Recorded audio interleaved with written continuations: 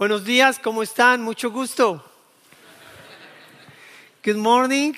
And before I start preaching, I want to take a few minutes to share with you a little bit about our ministry in Colombia.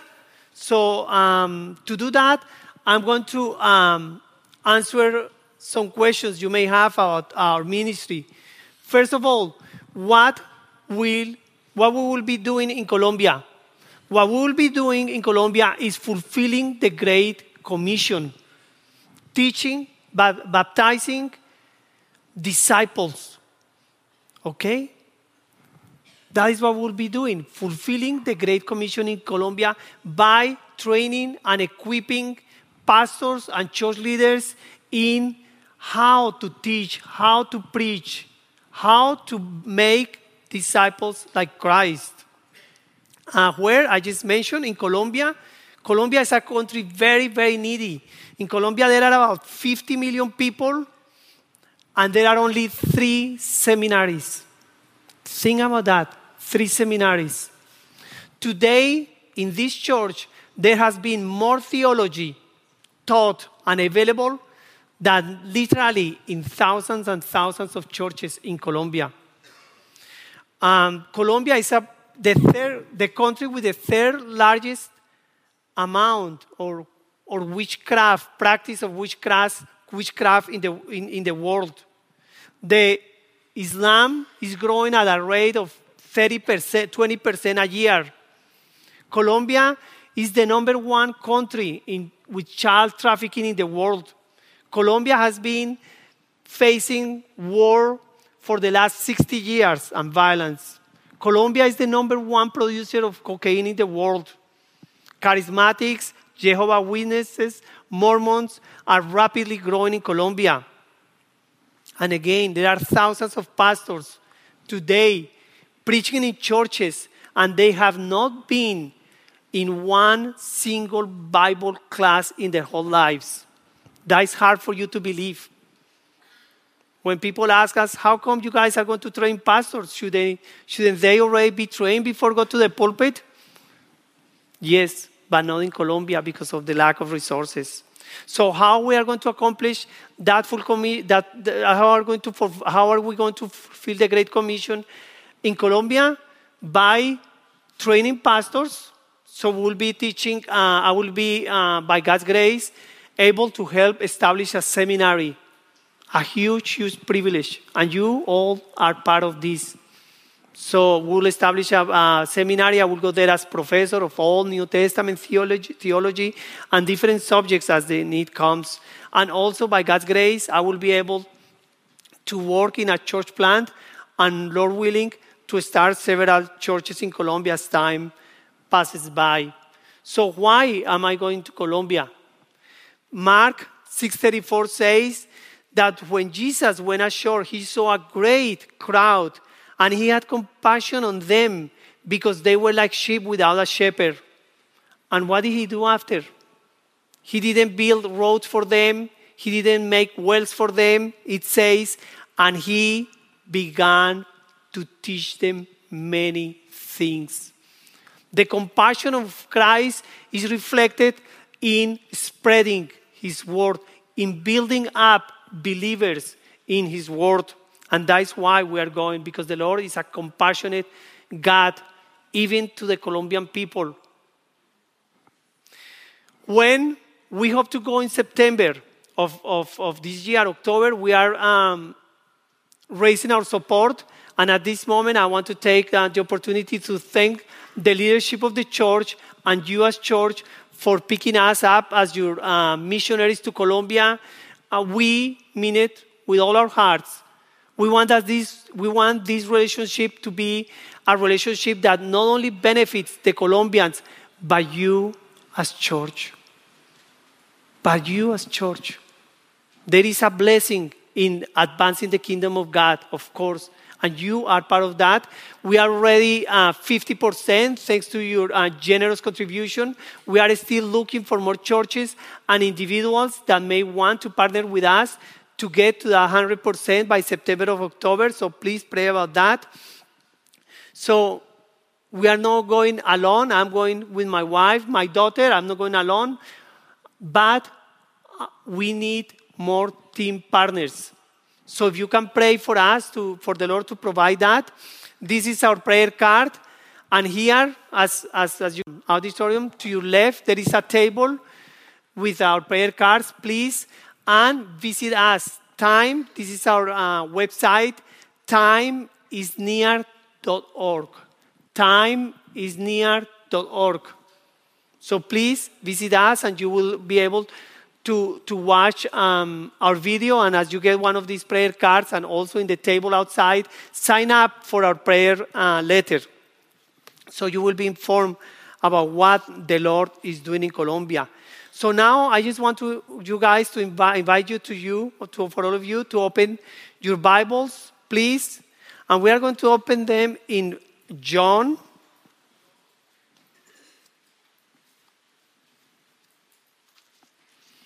John chapter 5. Verses 1 to 14. John chapter 5. Verses 1 to 14. And before I start this message this morning, I'm going to pray. Heavenly Father, I pray for this time that we are going to have in your word, Lord. Father, we pray for a special blessing upon this church, Lord, that you may bless us through what you teach us today. In Jesus Christ's name, amen. It says like this, John 5, 1 to 14. After this, there was a feast of the Jews, and Jesus went up to Jerusalem. Now, there is in Jerusalem by the sheep gate a pool in Aramaic called Bethesda, which has 5 roof colonnades. In these lay a multitude of invalids, blind, lame, and paralyzed. One man was I'm reading verse 5 in the version I have, ESV. One man was there who had been an invalid for 38 years. When Jesus saw him laying there and knew that he had already been there a long time, he said to him, "Do you want to be healed?" The sick man answered, "Sir, I have no one to put me into the pool when the water is stirred up, and while I'm going, another steps down before me." Jesus said to him, "Get up, take up your bed, and walk." And at once the man was healed, and he took up his bed and walked. Now that day was the Sabbath. So the Jews said to the man who had been healed, "It is the Sabbath, and it is not lawful for you to take up your bed." But he answered them, "The man who healed me, that man said to me, 'Take up your bed and walk.'" They asked him, "Who is the man who said to you, 'Take up your bed and walk'?" Now the man who had been healed did not know who he was, for Jesus had withdrawn, and there was a crowd in the place.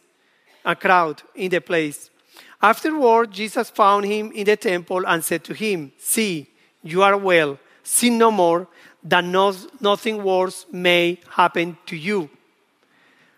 The famous pastor and theologian A.W. Tozer said, "What comes to our minds when we think about God is the most important thing about us."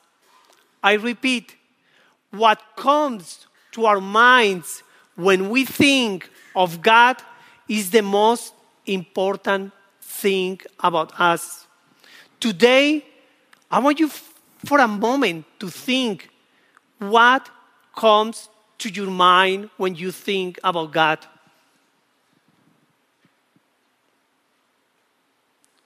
Whatever comes to your mind about God is the most important thing about you. And I'm not talking about a theological answer or an answer that comes out from a creed or a Sunday school answer. I'm talking about deep inside your heart.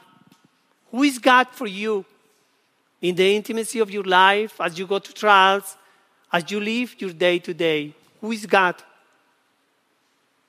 The Lord has been very gracious to me, and I have been able to study a little bit the Bible. not much. It's an infinite knowledge we will not be able to acquire. But from the little understanding of a scripture, I could define, or what comes to my mind when I think about God, I could sum it up in 3 words, in 3 terms. The first one is that God is holy. God is holy. Second, God is very, very, very, very, very, very powerful. But also, God is very, very, very, very merciful. He must be a very, very good God. This understanding of God allows me to trust my life to a God that though is so powerful, so powerful, so powerful, yet He can be so merciful to me. And talking about His power, just think of the universe, the greatness, the vastness, the beauty of the whole universe. There are over 100 billion stars around the world, around the universe. I didn't know this, but a few months I found out that scientists have found out that, listen, there are as many stars and planets in the universe as grains of sand in the earth. Can you believe that? There are as many planets and stars in the universe as grains of sand in the earth. That's just unbelievable. And did you know that the DNA is even more, the human DNA is even more rich and complex than the most rich and vast galaxies? Have you seen the beautiful sunsets? The beauty of the ocean? The beauty and the incredible design of the human body? God must be very, very, very powerful. But you know, as much as He is powerful, He is merciful. Because mercy is also an attribute of God. He is omniscient. He is omnipotent. Mercy is an eternal attribute which knows no end. Just as you think of the vastness of the universe, you should be thinking about the greatness of His mercy, of His compassion. And today, that is what we will be learning, and I will be talking about His power and His mercy. And today, I'm talking to you about a love history, which brings the eternal power of God and the eternal mercy of God together in a way that is only compatible in the person of Jesus Christ. Today, I will be talking about a love history which is at the very, very heart of Christ. His meekness and His majesty, His humility and His glory, His mercy and power. Sets of attributes that can only come together in the person of Jesus Christ. This is a love history I love because I identify myself with this history very much. And I hope and pray that by the end of the message, you may also identify with this love history. But before we jump into the message, let me make 3 observations. The first one is that as you may notice, I didn't read verse 4 in the English Standard Version. If you have the NASB or the King James, you have verse 4 where it talks about an angel that went down at a certain season into the pool, moved the water, and an angel descended and brought healing to the people. That verse 4 is not in many Bibles, in many versions, because archaeologic studies, and they have done discoveries, they have found about 5,800 manuscripts. And they realized that in most of those manuscripts, this verse wasn't written. So the archaeologists and the scholars said, it might not be in the originals. Maybe it was added to it. So the NASB has it in brackets. I just noticed that. It's in brackets, in parentheses, because they are not that sure. The ESV has it as a footnote because they are not that sure if it should be there or not. So that is because, again, archaeological evidence has shown that might not be in the, or might not have been in the original documents. But this archaeological evidence has also allowed us to find out something very, very interesting. That this healing, this sign, is not a fairy tale. This is not a made-up history. This is not an invention of John. In the year 1862, the French engineer and archaeologist Seamouse began what was called the Bethesda Project. And they found this site. And you can Google it and find it, and you can see the columns, and you can see the pools. And now they have been able to demonstrate, number one, that it is true that that site existed. They have been able to explain the movement of the waters, and they found a canvas, a painting on one of the walls with an angel doing this, moving, or appearing that he was moving the waters. So that is another observation that I wanted to tell you. The third observation that I want to make before we go into the text is that this is the third sign of Jesus, the third miracle. The first one was when Jesus converted the water into wine. The second one was when Jesus healed the son of the royal officer in chapter 4. And now, this is the third sign. And this is very important because John 20:30 says that Jesus made many miracles and he made many signs, but that the ones he wrote had a purpose. This sign that we are going to study, this miracle, has a very, very important purpose. John 20:31, you don't need to go there, says, but these signs have been written so that you what? You what? May believe. What? That Jesus Christ is that Jesus is the Christ. That is the Savior. That Jesus is the Son of God. That is the second person of the Trinity, God himself. So that by believing, that is when, as result, the byproduct of your belief, of your faith, is that you may have life in his name, in what he is, in what he represents. So today, we are talking about what? About life. That you may have life. And when we talk about life, we are also talking about death in the sense that is the opposite. You may want to experience life. You want to experience life. You don't want to experience death. And the purpose of this history, love history, is that you may have life. So this is a very serious time. Very important, even very grave. This history is not just so that we can believe in miracles. It's not we just don't have more knowledge of the scriptures. It's not just to have a social gospel or mercy ministries in the church. It's that we may believe. And there is nothing more important than that. So that's why I have titled this message, The Mercy and the Power of Christ.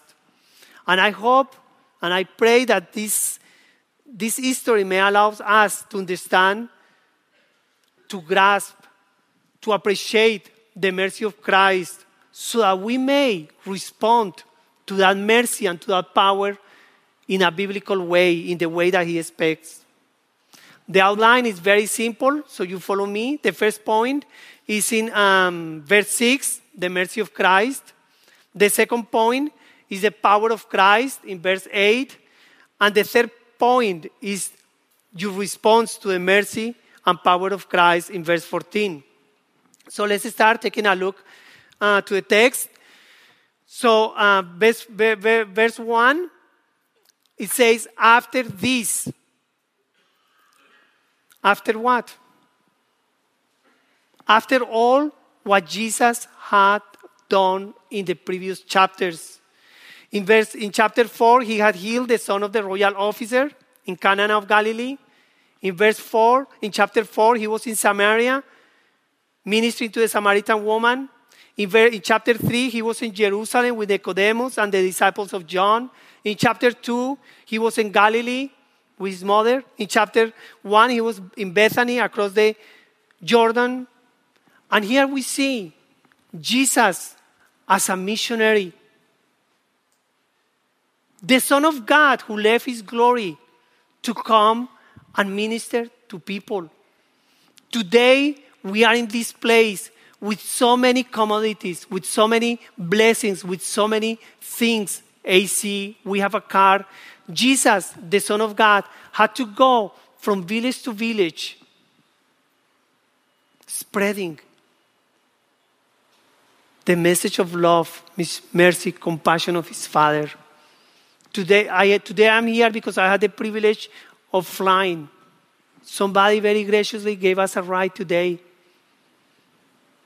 We are disconnected from the reality of that time. Jesus Christ was walking in the heat of the day, in the cool of the evening, the cool of the night.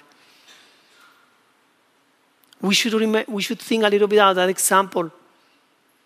Jesus, in Philippians chapter 2, Paul, you don't have to go there. It says, do nothing from selfish ambition. In humility counts others more important. Have the mind, the attitude, the heart of Christ, who though he was in the form of God, did not count equality with God a thing to be grasped, but emptied himself by taking the form of doesn't say of a king, or a fancy pastor, a fancy missionary, of a servant. This is an example to us. That is, we need to learn today that we need to take this example of Jesus Christ. So after this, there was a feast of the Jews. And Jesus went up to Jerusalem. The feast is not that important. John doesn't mention what kind of feast or what feast it was, so we won't go into that. But it says that he went up to Jerusalem, and verse 2 says, now there is in Jerusalem by the sheep gate a pool in Aramaic called Bethesda, which has 5 roof colonnades. I already talked about that. It's a real place. And in verse 3, it says, in this lay a multitude of invalids, blind, lame, and paralyzed. And I want you guys to think about this. At that time, there wasn't social security. There were no doctors. There wasn't medical insurance. There were no hospitals. There was not medicine. We cannot relate to that, can we? No, we don't. We cannot imagine of a world like that. And Jesus Christ leaves his glory, comes down from heaven, becomes a man to visit a place with such an incredible need. Jesus knew the need of the world. That's why he left his glory and came down to earth to minister the people with need. But how much need do we have today? If I were to ask you, all of you, please come to this side of the room, those who need mercy today. Maybe no one of us would come, maybe including me. What do we need? We open our refrigerators, are full. We have our retirement plan. What do we need? We have our medical insurance. We have so many things that it's so hard for us to relate to this mercy, to this compassion of God. But he came to minister to those who have need, those who need his mercy. And then it says that there were men who were blind, lame, and paralyzed.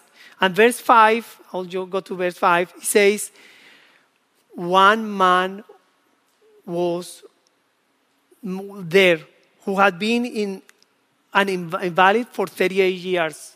What is interesting is that in the Greek, there is a conjunction that says, now one man was there. And I want you guys to see this, that Christ has been zooming this. First, he's in heaven with all his glory. He comes down to earth. Then he goes to Jerusalem. Then he goes to this feast when there were maybe millions of people. And then he goes to this pool. And then he goes to this man. Christ being personal, narrowing his ministry. He is not just a God to the multitudes, to the 7 billion people. He is a God who is personal, who came to fulfill divine appointments. In chapter 4, he had an appointment with a Samaritan woman. Now he's fulfilling another divine appointment. And today, he is fulfilling a divine appointment with us, speaking to us, and reminding us that he's alive, that he's powerful, that he is still extending mercy to this world. So it says that that man had been sick for 38 years, but then verse 6 says, when Jesus saw him lying there and knew that he had already been there a long time. Notice, Jesus saw him. He didn't see him. As today we were learning in Sunday school. It was God, Christ, who took the initiative to see this man. This man didn't even know who Christ was. But Jesus saw him, approached him. Jesus had the initiative. And then it says that he knew. The word in Greek conveys the idea that he had already knowledge, that he perceived. No one had to tell him. He knew already that this man had been there for a long time. He arrived to that knowledge on his own. And he understands the need to this man to the point of being willing to extend to him a vast, a huge, a great mercy. In verse 6, it says, as we go at the very end, it says that Jesus said to him, do you want to be healed? Do you want to be healed?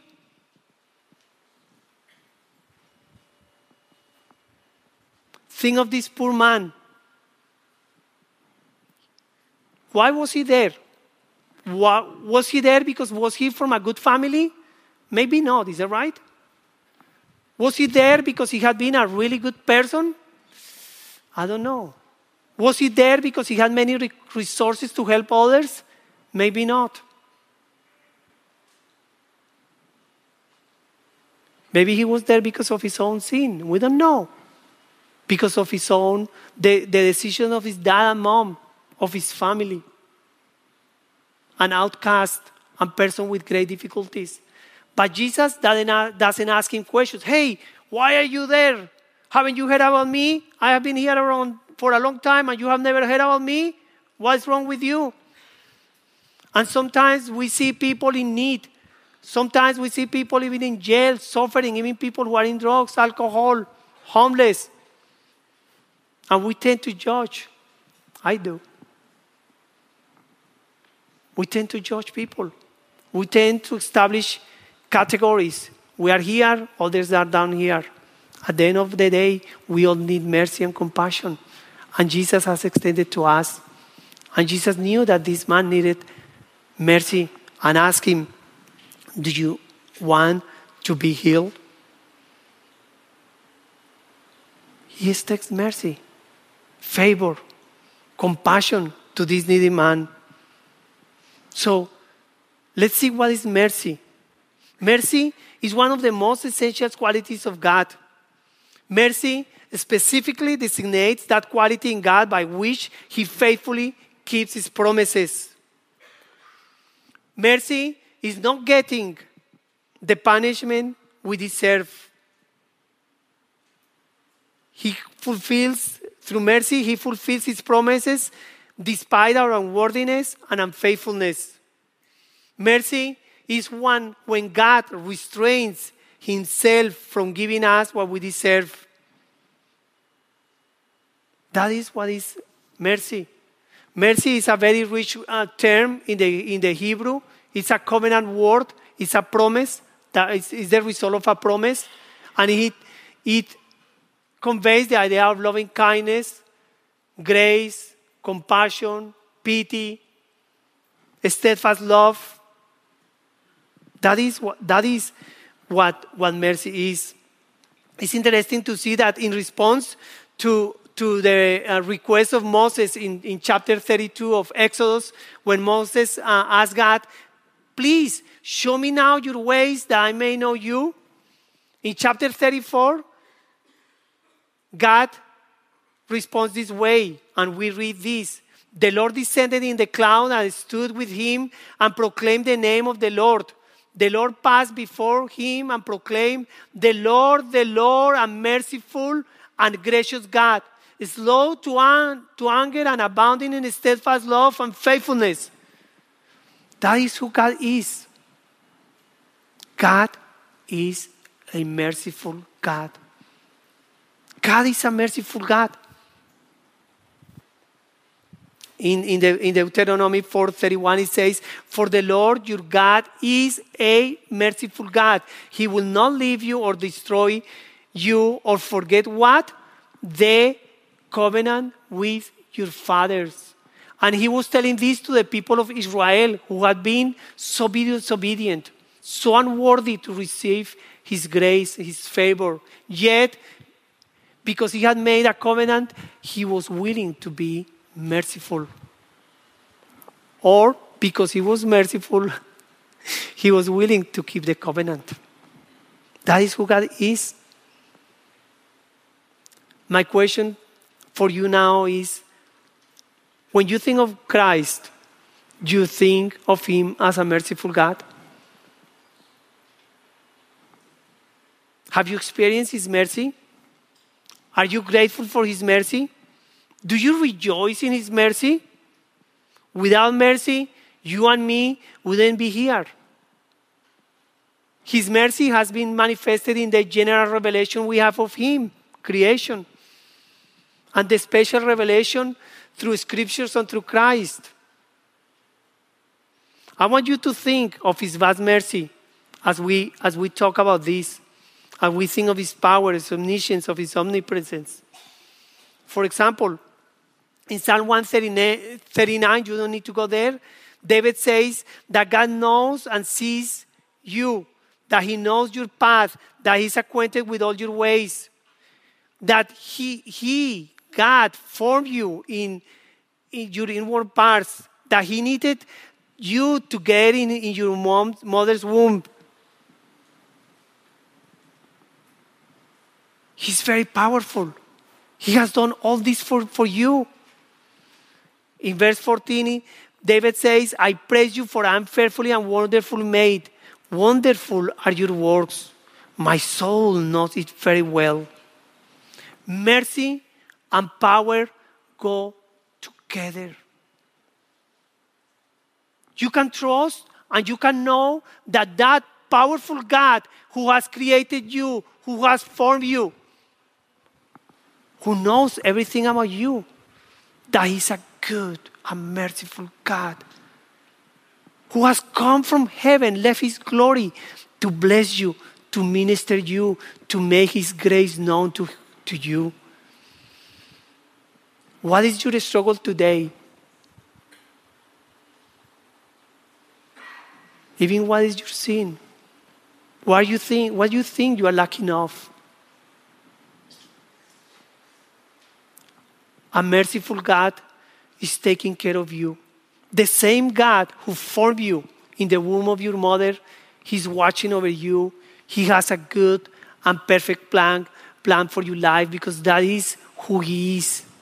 He is a good, merciful, compassionate God, which is so compassionate and so gracious to all of those who are here, that He has manifested His mercy in a spiritual way, which we cannot even comprehend at this time. Because you know that without Christ, we couldn't be here where we are in Christ. Do you know that all of us who are in this room were blind? You were blind. And I hope you are not blind yet, still. Luke 4:18 says that Jesus Christ came to give sight to the blind. Do you know that we all were lame? Leviticus 21:18 says that no person with blemish, no person lame, no person with health problems or physical problems could go into the Holy of Holies. But in Matthew 27:51, the Bible tells us that Jesus Christ, through His death, broke open the curtain of the temple, so that you, in spite of our blemish, can go inside and have a personal relationship with Christ. Do you know that we were utterly sick, paralyzed? Isaiah 53:5 says that He has healed all our wounds. He has healed us. Spiritually speaking, all of us need mercy. Just like this paralyzed man of the pool of Bethesda, we could not have been saved on our own. Read verse 7. It says, the sick man answered Him, "Sir, I have no one to put me into the pool when the water is stirred up, and while I'm going, another steps down before me." Why? Because he couldn't do it.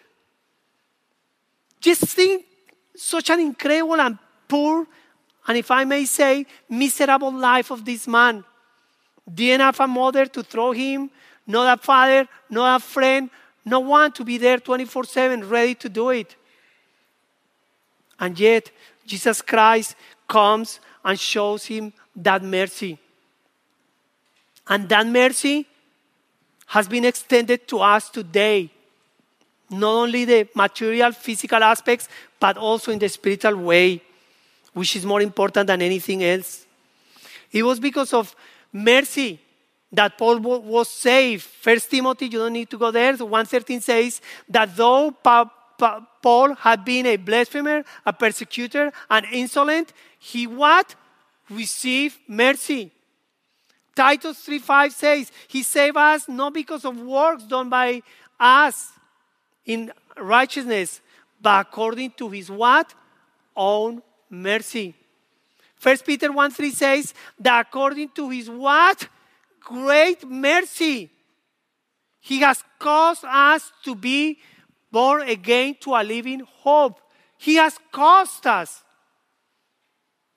He has made it. He has produced that in our lives. Not because we were so good. Not because we were so excellent. Not because we had such a great potential. But because He was so merciful and so compassionate to leave heaven, to come to the earth, to come to Jerusalem, to die on a cross, and to visit you, to let you know that He's a merciful and compassionate God. His mercy is not passive, it's active. And it's so active that mercy becomes power. That is my second point of the outline, and it's in verse 8 where it says, Jesus said to him, "Get up, take up your bed and walk." That easy, that simple. Jesus wasn't just a philosopher or a teacher or somebody that talk high knowledge that people couldn't attain.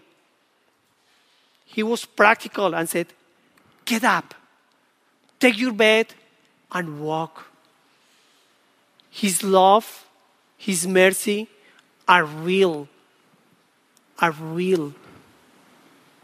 And He manifested in the power of healing, restoring this man's health in a second.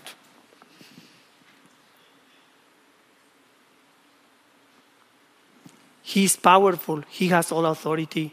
And I really hope, I pray that now you are beginning to identify yourself with this paralyzed man in the Bethesda pool. You needed that mercy. And you need that power of Christ for salvation.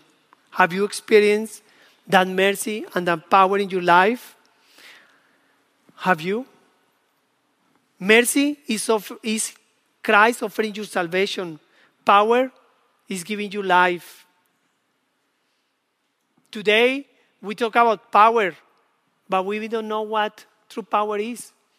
Wow, that Mustang is really powerful engine, huh? We say. Wow, that is a powerful drink.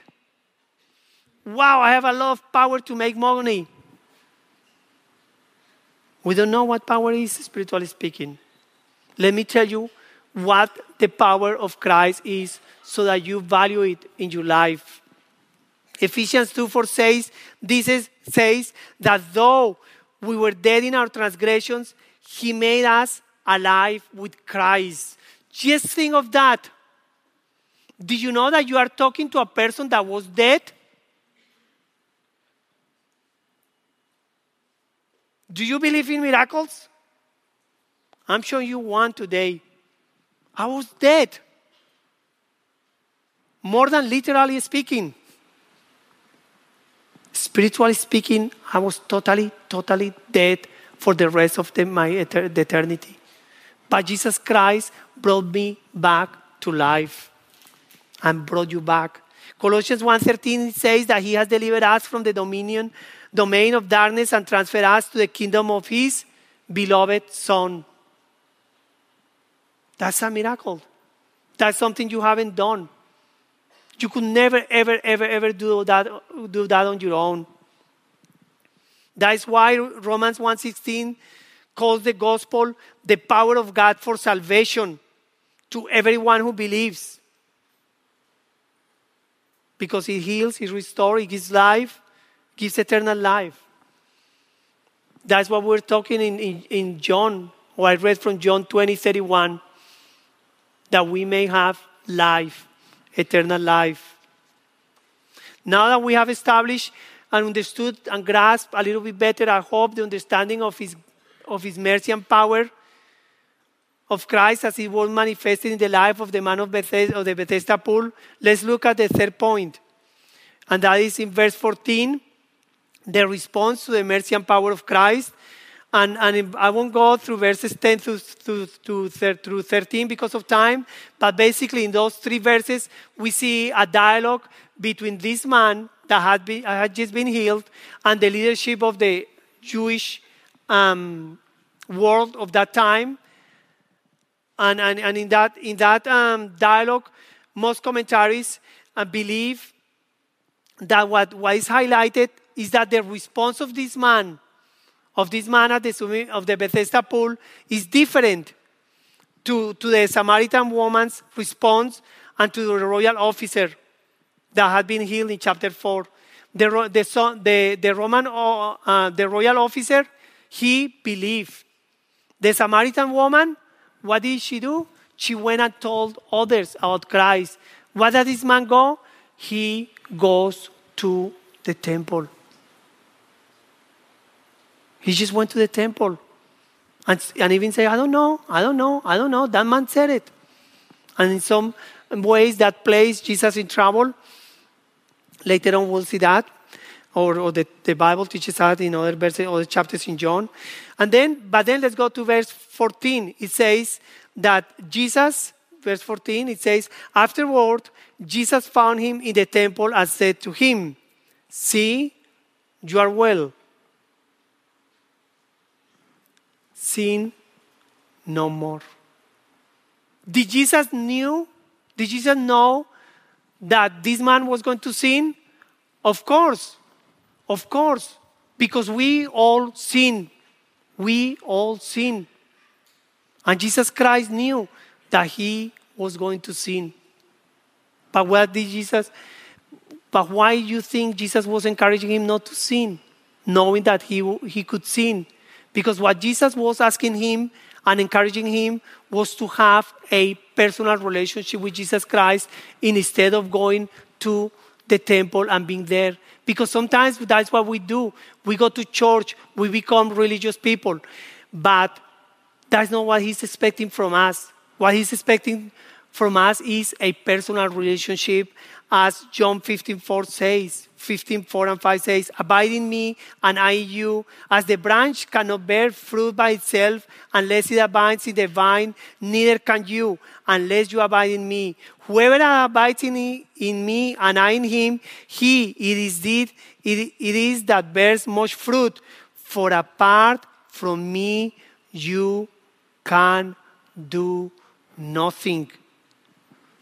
And nothing means nothing. You will never be able to overcome sin unless you have a personal, close relationship with Jesus Christ. Only through him, depending on him, you will be able to overcome sin.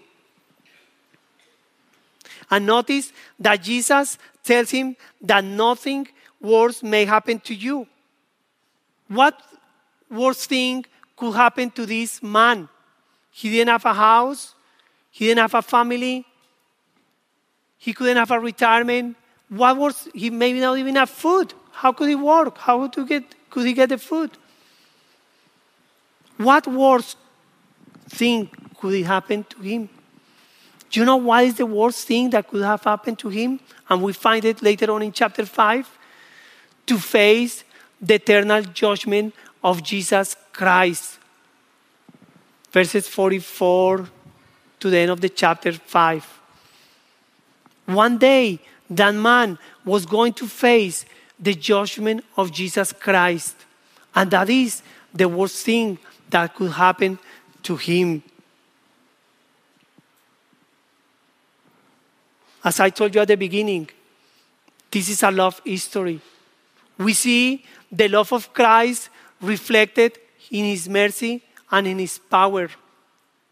And today I hope and I pray that you may have experienced that mercy and power in your life, and that you might be responding in a way that is pleasing and honoring to him, and that is running away from sin, not in a religious manner, but by establishing and developing a close and personal relationship with him.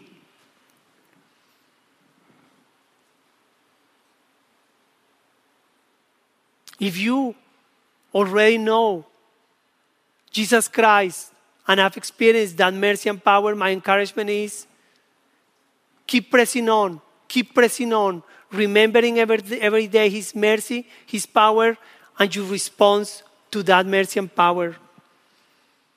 If you are maybe discouraged today, my encouragement is remember that. Sometimes we get depressed, sometimes we get down, sometimes we struggle with sin, sometimes we think that God has not a purpose for us because we forget all what he has done for us.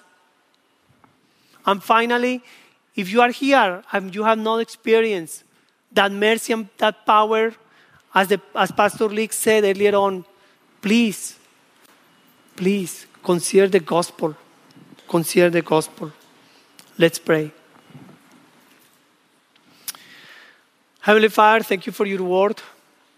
And forgive us all, even me, that so often I forget that mercy and that power. And I just think that you are not sufficient to help me, to provide for me. Lord, I pray that all of us might have understood today, Lord, that mercy and power also expect a response from us. Not to sin, not by going into the religious world and practices, but by developing a personal relationship with you. In Jesus Christ's name, amen.